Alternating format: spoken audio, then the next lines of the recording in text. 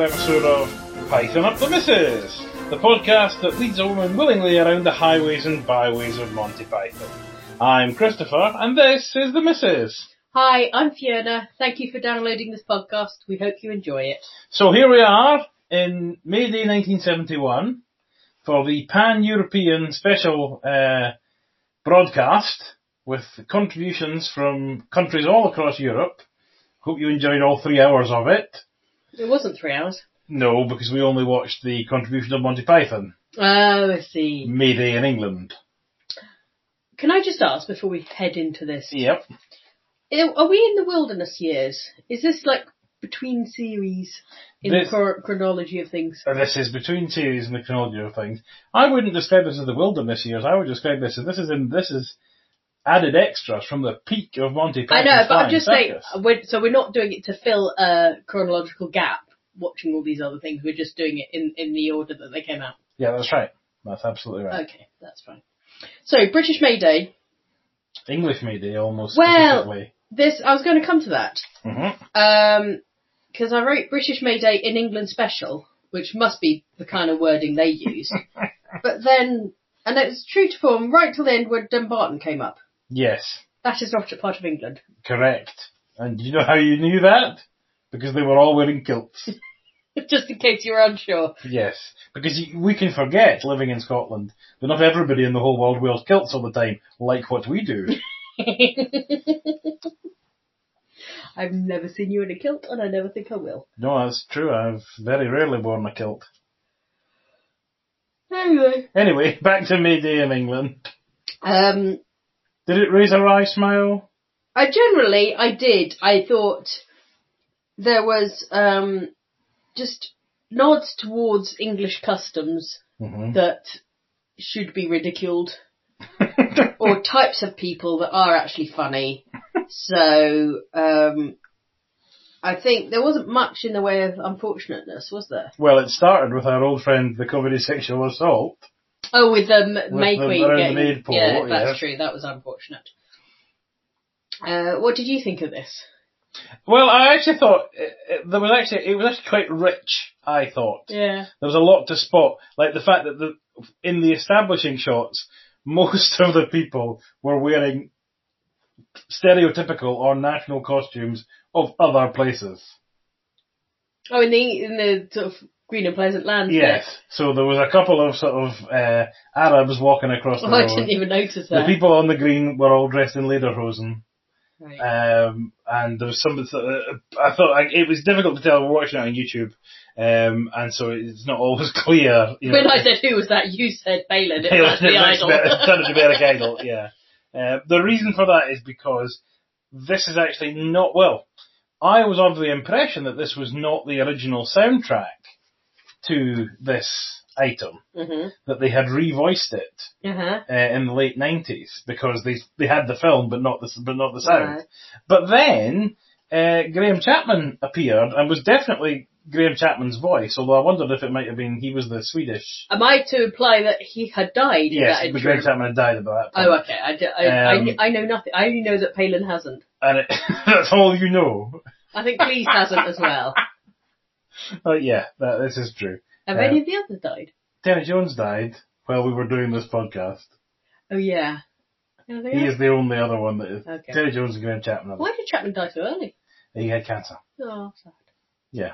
Keep it light. But it's still interesting. Yeah, so that was definitely Graham Chapman's voice, although I did wonder if perhaps it was just...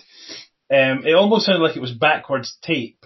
And I wondered if they just got some Graham Chapman speech and played it backwards. But yes, revoiced in the 90s, but to the same script, although I think there were some changes, possibly for it was a different timage. Yeah, maybe. Also for references that perhaps were now out of date. Right. Or would mean nothing. Yes. I like the joke about Eric Idle being a sociologist who wasn't sure about anything, and then John Cleese was a better sociologist. Yep. And then the traditional slapping fish dance. Yes, now, this is interesting, isn't it? Because this is a well-known bit of Python, isn't it? Yeah. But it comes from this. Which is was unexpected. Yeah. But I also have been recently refreshed of this by watching, I think it was Payton in Korea, when he showed it to some Korean people to say, this is what I used to do, because they had never heard of Python. But it was obviously what's available on YouTube. Well, maybe, yeah, I imagine it on, that seemed to be a very well-policed documentary about what was going on, so I think they might have had to clear it beforehand. But I thought it was interesting, the reaction to that, because... It didn't get much of it. It didn't, but then I think, it's a good bit of, one would think it's a good bit of Python to show to people who don't speak English, because it's not verbal. And it's slapstick humour, and great. But I think slapstick humour is somewhat gone out of fashion. And it's a bit too, especially if you don't have no idea what Monty Python is, to be faced with this. A perfectly nice man in his 70s is telling you this is what he does. Yeah. You're not really expecting him to be hit by a great big fish into a river. Also, they obviously don't get the nuance and the reference to traditional May dancing and all the other silly... I think he only showed them the fish slapping. Yeah, that's what I'm saying, so they would get that side of things. Interesting how many of these things involve people getting hit or falling over. Because that's funny. That seemed to be how most things ended. The pirates falling over because they had one leg. Yep. Obviously the Batley Times Women's Guild. We haven't got that far. No, I'm just talking about times when things fell over. Oh, yes. So, the other points then? Well, there's Hereford, nothing happening, and then... North Somerset and Leighton Buzzard also had nothing happening. Buzzard, yes. Which, was a bit of an overplayed joke, I thought. Oh, I rather liked it. Well, yeah, okay. The overdue library book was Excitement in the North. I thought we suggesting there's a bit of, as we move around the country, suggestion that some areas are better than other areas. Oh, I didn't think it was that pronounced, that one area was stupider or less stupid than others. But then in Bristol they boil nuns. What are we saying about the Bristolians? Exactly. The nun boiling of Bristol. And then the industrial... Oh, wait, yeah, we had the Townswomen's Guild. And then we went to Sweden, randomly. Yes. We had Chapman there, doing some Swedish. Although that just seemed to be backwards tape, I think. Oh, is it? With some bleeps, because of course the Swedes get up to naughty things. Oh, is that what that was about? Yes. Stereotypical Swedes. And then we had the City of London, with the joy and the rebirth of the spring dance of the Future's investors. Yes. That was rather good choreography. Yeah. And rather well done. I'm not sure steps as well, that's quite impressive. Yeah, I'm not sure if it was the Pythons themselves who were actually doing that. Oh, do you think they were professional? Or if it was a dance troupe. Yeah, you didn't really. There was one very short person there that I was like, I don't think that's a Python. But... And I don't... the merchant bankers doing the hornpipes got a giggle from you. Yes, because it was I just thought, I was buying into it. Yeah. The idea of, this was a derivation from the merchant banker's hornpipe. Just as, it's like, it sounds real, but also foolish. Yes. I liked it when they went on about, the dances meant to help them find meaning outside of the, turning constant acquisitions. It's just the way that the talk went about the meanings, the deeper meaningfuls of all this. We should maybe be keeping a track of the really rather lefty Pythons at the moment, and their satirising of people whose main joy is in the acquisition of money to where they get towards the end. Well, I was going to say, do they become increasingly right, like all old people? I think there's maybe a natural tendency towards that. Maybe something for us to just think about mentioning when politics come up, or when politics are evident. Now, the main time plummet of the bankrupt company directors. Suicide funny? Yeah, it's one that you'd have to think carefully. Probably be snipped out these days, I would think. As probably would the next bit, which was basically suggesting Isn't it funny that goal celebrations can be slowed down and put to romantic music and made to look quite homoerotic? Yes. But it's almost like the way that it was being referenced in a very anthropological way, say that it was little to do with fertilization and progression, as in they weren't going to have kids because they were gay, made it a bit more like I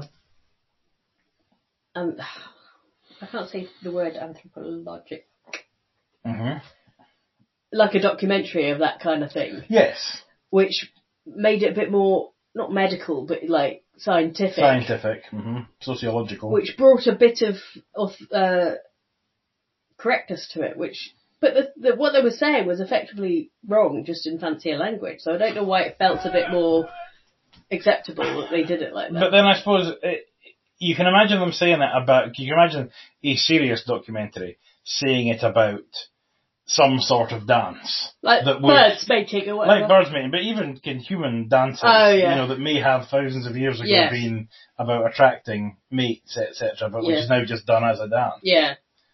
So I think that was all. It gave a bit of legitimacy. Yeah, a bit of legitimacy. But again, I'm not sure if there wouldn't just be a sort of, could we maybe veer away from it generally? Especially there was sort of a point when the commentator went, "Oh dear." Yes, as if it was a shame that this had happened. Or this was happening. Yes, I agree. Certainly anything that. And there's a point when I think it was Chapman and Jones just kiss each other. Yes.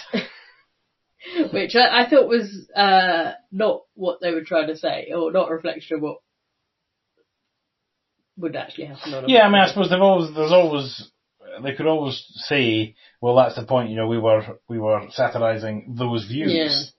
Yeah. But it's difficult. It's the pub landlord. It's Alf Garnett. How close can you get to before people get the wrong message? Could potentially get the wrong message. Yeah. And is that right or is that wrong? But we're not going to just solve it on a 20-minute podcast. Or are we? Not if we don't do it. We've only got 8 minutes left. Brilliant.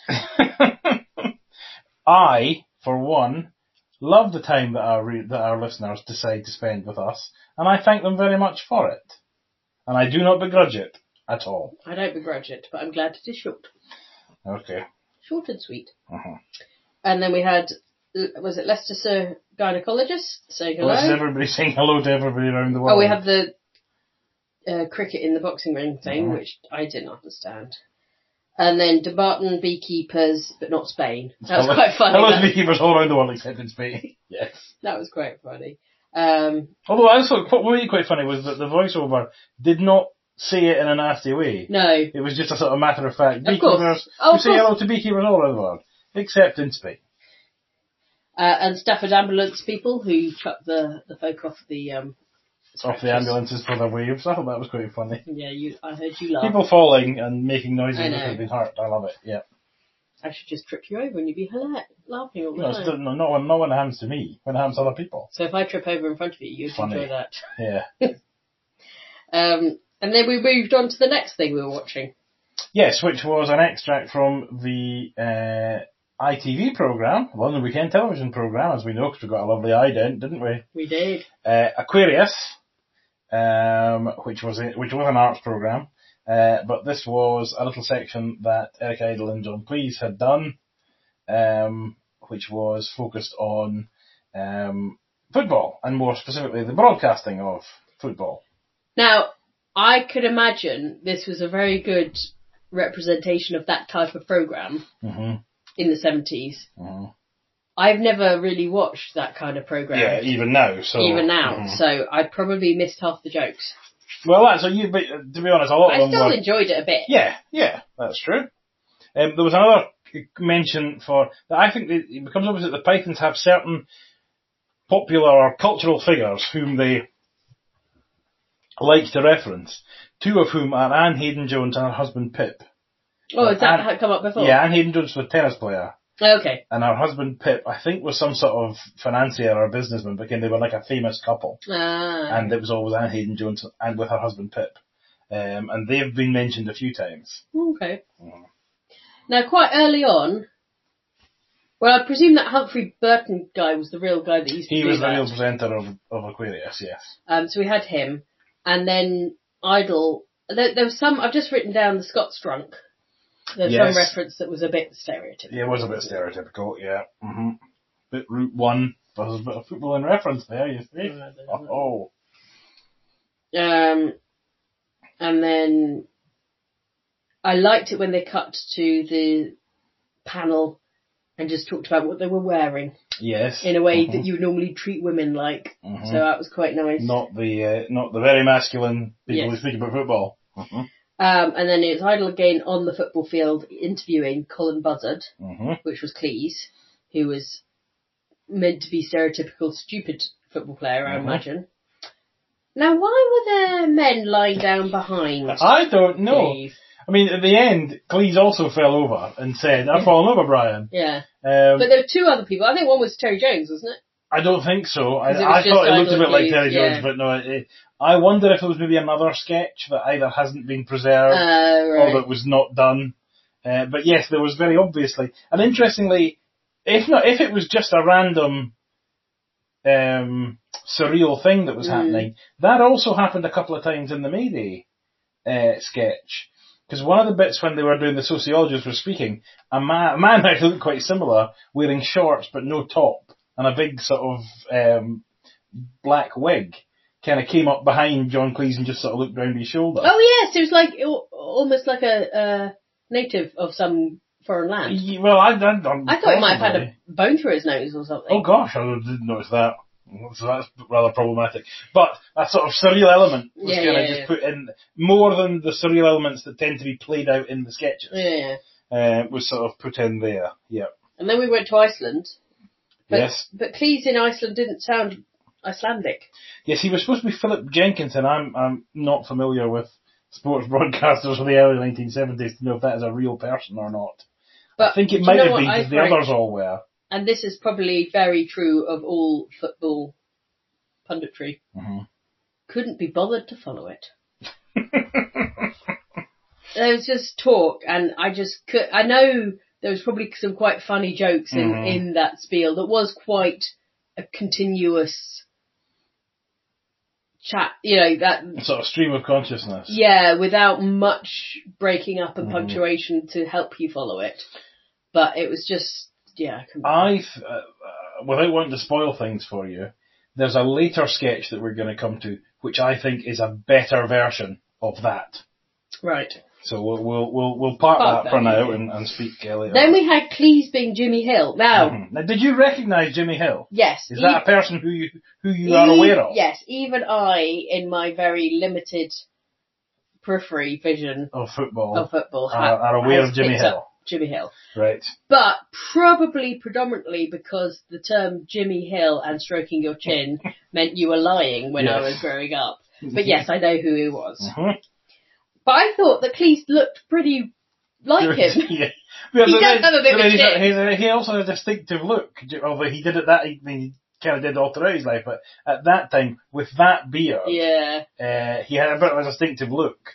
But yes, he did look like him. Yeah. And then I really enjoyed when Jimmy Hill comes in on and does a commentary of Cleese being him. Yes. And saying, he's got that hand right, but I don't like the way he's done that. And I just thought that was... And they were obviously up for a laugh, those guys. Yes, because the panel also spoke about the little bits. I thought, other than Jimmy Hill, all the other people could have just been cuts of things they had said. But then I realised, they've all come along to film this. Yeah. Which makes me think they should have used them more.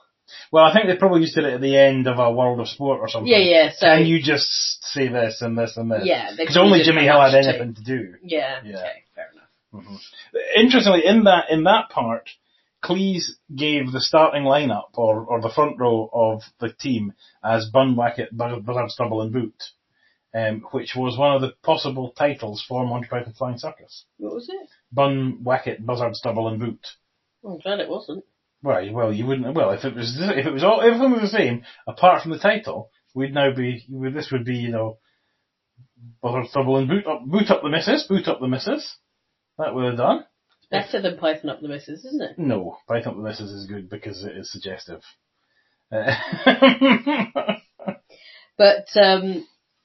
Anyway, I like Monty Python's Flying Circus, which I know is just as ridiculous, but easier to say. Yes. But is it only easier to say because of Monty Python's Flying Circus? There's too many consonants in the other ones. Consonants? Yeah. Is that like consonants? Shut up, you. Shut up, you. And then the last bit, I have a lot of questions about, which was it John? Well, is the Jimmy Hill interview with the cutout of Alf Ramsey? Mm-hmm. And the fact that I've no idea why Alf Ramsey spoke like an alien or was thought to be an alien from outer space. The only thing I know about Alf Ramsey and specifically his vocal mannerism is, as I understand it, when he was knighted, he suddenly became a lot posher than he had been before. But as I answered, that was just he just put that on entirely. But it was interesting. The cutout had a sort of mouth, some sort of foam or rubber mouth, and it vaguely moved, but it didn't move an awful lot. It didn't really make it worthwhile. No, but I think that was part of the ludicrousy of it all, wasn't it? Mm-hmm. And I mean, there's a few references in those sketches too that kind of brought us back to the homoerotic goal celebrations. You know, they were not afeard of pointing out some of the more homoerotic aspects of football. Oh, I didn't notice that. Well, Brian Thigh, who was the interviewer on the pitch, was quite camp. Oh, was he? Okay. And made a few suggestive remarks to Colin Buzzard. We've seen Colin Buzzard before. Well, he did refer to him as like the lovely Colin Buzzard or something like that, yeah. We've seen Colin Buzzard before. We've pretty much seen that sketch before, where John Cleese only remembers that he got hit on the head and scored a goal. Okay. It's football, it's not going to land with me. Alright, okay. The other thing, at the end, when Humphrey Burton sort of summed up and told us who we'd been watching, a lot of good credits in the fake credit roll, by the way. The man from the off license made another appearance. At what point did John Cleese become John Cleese? What do you mean? Because when you hear his name being said at this time, it's always said John Cleese. Is it? Yeah. And I kind of wonder when John Cleese, I'm going to keep my eye out for that, as to when John Cleese becomes John Cleese and stops being John Cleese. I was going to say interesting. But not really? No. Alright, okay. Are we doing the Who Did What Best? Oh, we can do, yes. Not a great deal of... I'm not sure I saw Terry Jones at all tonight. Apart from in the goal celebration. Kissing. Mm-hmm. Yes, I think you're right. Yeah, apart from Michael Palin returning his library book, I didn't think there was an awful lot of actual acting went on in the first... You're right, it's more just groups of people, so maybe it's not a good episode for that. Mm-hmm. And Derek Idle and John Cleese were quite... well, I thought in the second part, although it seemed to be more Idle than Cleese. I think Idle did better. Though Cleese's Jimmy Hill was quite good. Well, that's true. Maybe Cleese just stole the show there. Yeah. Right, so now... What now? Now. I'm going to read you an extract from Michael Palin's diaries about this period in time. Okay. Which I'm sure will thrill you, as it will give you a clue as to what we're going to be doing next. Okay. Sunday, March the 14th, 1971. Python's success has resulted in a number of offers, e.g. a Python Christmas book from Methuen, 3 separate record contract offers, Decca, Tony Stratton Smith and good old BBC Enterprises, who despite themselves seem to have sold over 10,000 of our first LP, merchandising t-shirts, West End shows for Bernard Delfont, etc., etc. Terry and I, and Terry Gilliam, feel very much that we are in danger of losing sight of the wood for the trees. Python is a half-hour TV show and cannot easily be anything else. Any transformation of this show onto record or onto the stage will inevitably lose something from the original. The alternatives are therefore to put out these weaker substitute Pythons and make money from very little work, or else to work hard and make everything Python is involved in new, original, critical and silly. This requires a great deal of effort and, as all of us are at the moment employed on other pressing projects, no one seems willing to expend it. So we stumble on with no great sense of direction. Like the record and the film, we have already stumbled into unsatisfactory compromises. I think there are a great many ahead. We now have John Gledhill of the Roger Hancock office acting as the organiser and agent for Python Productions. It's going to be a hell of a job. Today we talked about notepaper. Some kind of sanity has prevailed in that John C., after being reluctant to do any more TV Pythons, is gradually becoming one of the staunchest advocates of a new series to be made in the autumn. So, they're having the discussion. Mm-hmm. What is Monty Python? What should it be? What shouldn't it be? It should be a half-an-hour TV programme. Do you think they should sign the record contract? Well, I mean, it's their income. Mm-hmm. I wouldn't think less of them for doing that. Well, leaving that aside, do you think there is mileage in Python records on the evidence that we've seen so far? Well, I had a Python record growing up, so I know it was good. So it's interesting what he says there about if we are going to do these things, he thinks that they should be new and original and not just peddling the same stuff all over again. I don't really have enough of an opinion about this, honey. Okay. Sorry. Would you be interested? What's your opinion? It's difficult because, of course, you're coloured by the knowledge that you have of what happens. I can see why they'd be concerned. And I think it probably depends on what each of them wanted to do with their careers and where they saw their careers going. If they were a bit of a leap at that time, it's again, looking back at 50 years later, the idea of diversification and multimedia and that is much more ingrained than it was then. Well, we're a TV program. Why would we be making a record? Why would we be writing a book? Far more of a sense of identity around the product rather than the people. Yeah. Whereas nowadays, I think it's far more around the people than the product. Yeah, and I think also people are less.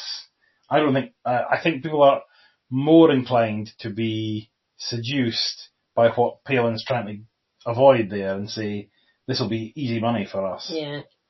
Would you be interested in a Python book? Book? He didn't mention book. He did. He said in record. They've got a publishing offer from Matthew. Oh, okay. Well, is that what we're doing next? Is it going to become a book group? Well, we may do if they decide to take that offer, or a record, or a film. They've already been on stage in a vague way. Do you think this would be a good idea for them? I don't care enough. You don't care enough. Okay. Sorry. Do you have anything else to say about what we've watched today? So you're not going to tell me what we're watching next? No, it's going to be a surprise from now. And now you know that the idea of diversification is in the air, you will have to see how they diversify. That must be a surprise for you. I look forward to it, honey. Do you want to take that again so it sounds a bit more like you do? I do, darling. I was being genuine with that. Okay. I have nothing more to say. Okay, well, if there's nothing more to be said, then all that remains to be said is join us again the next time that we introduce the Python. Up the missus. Bye!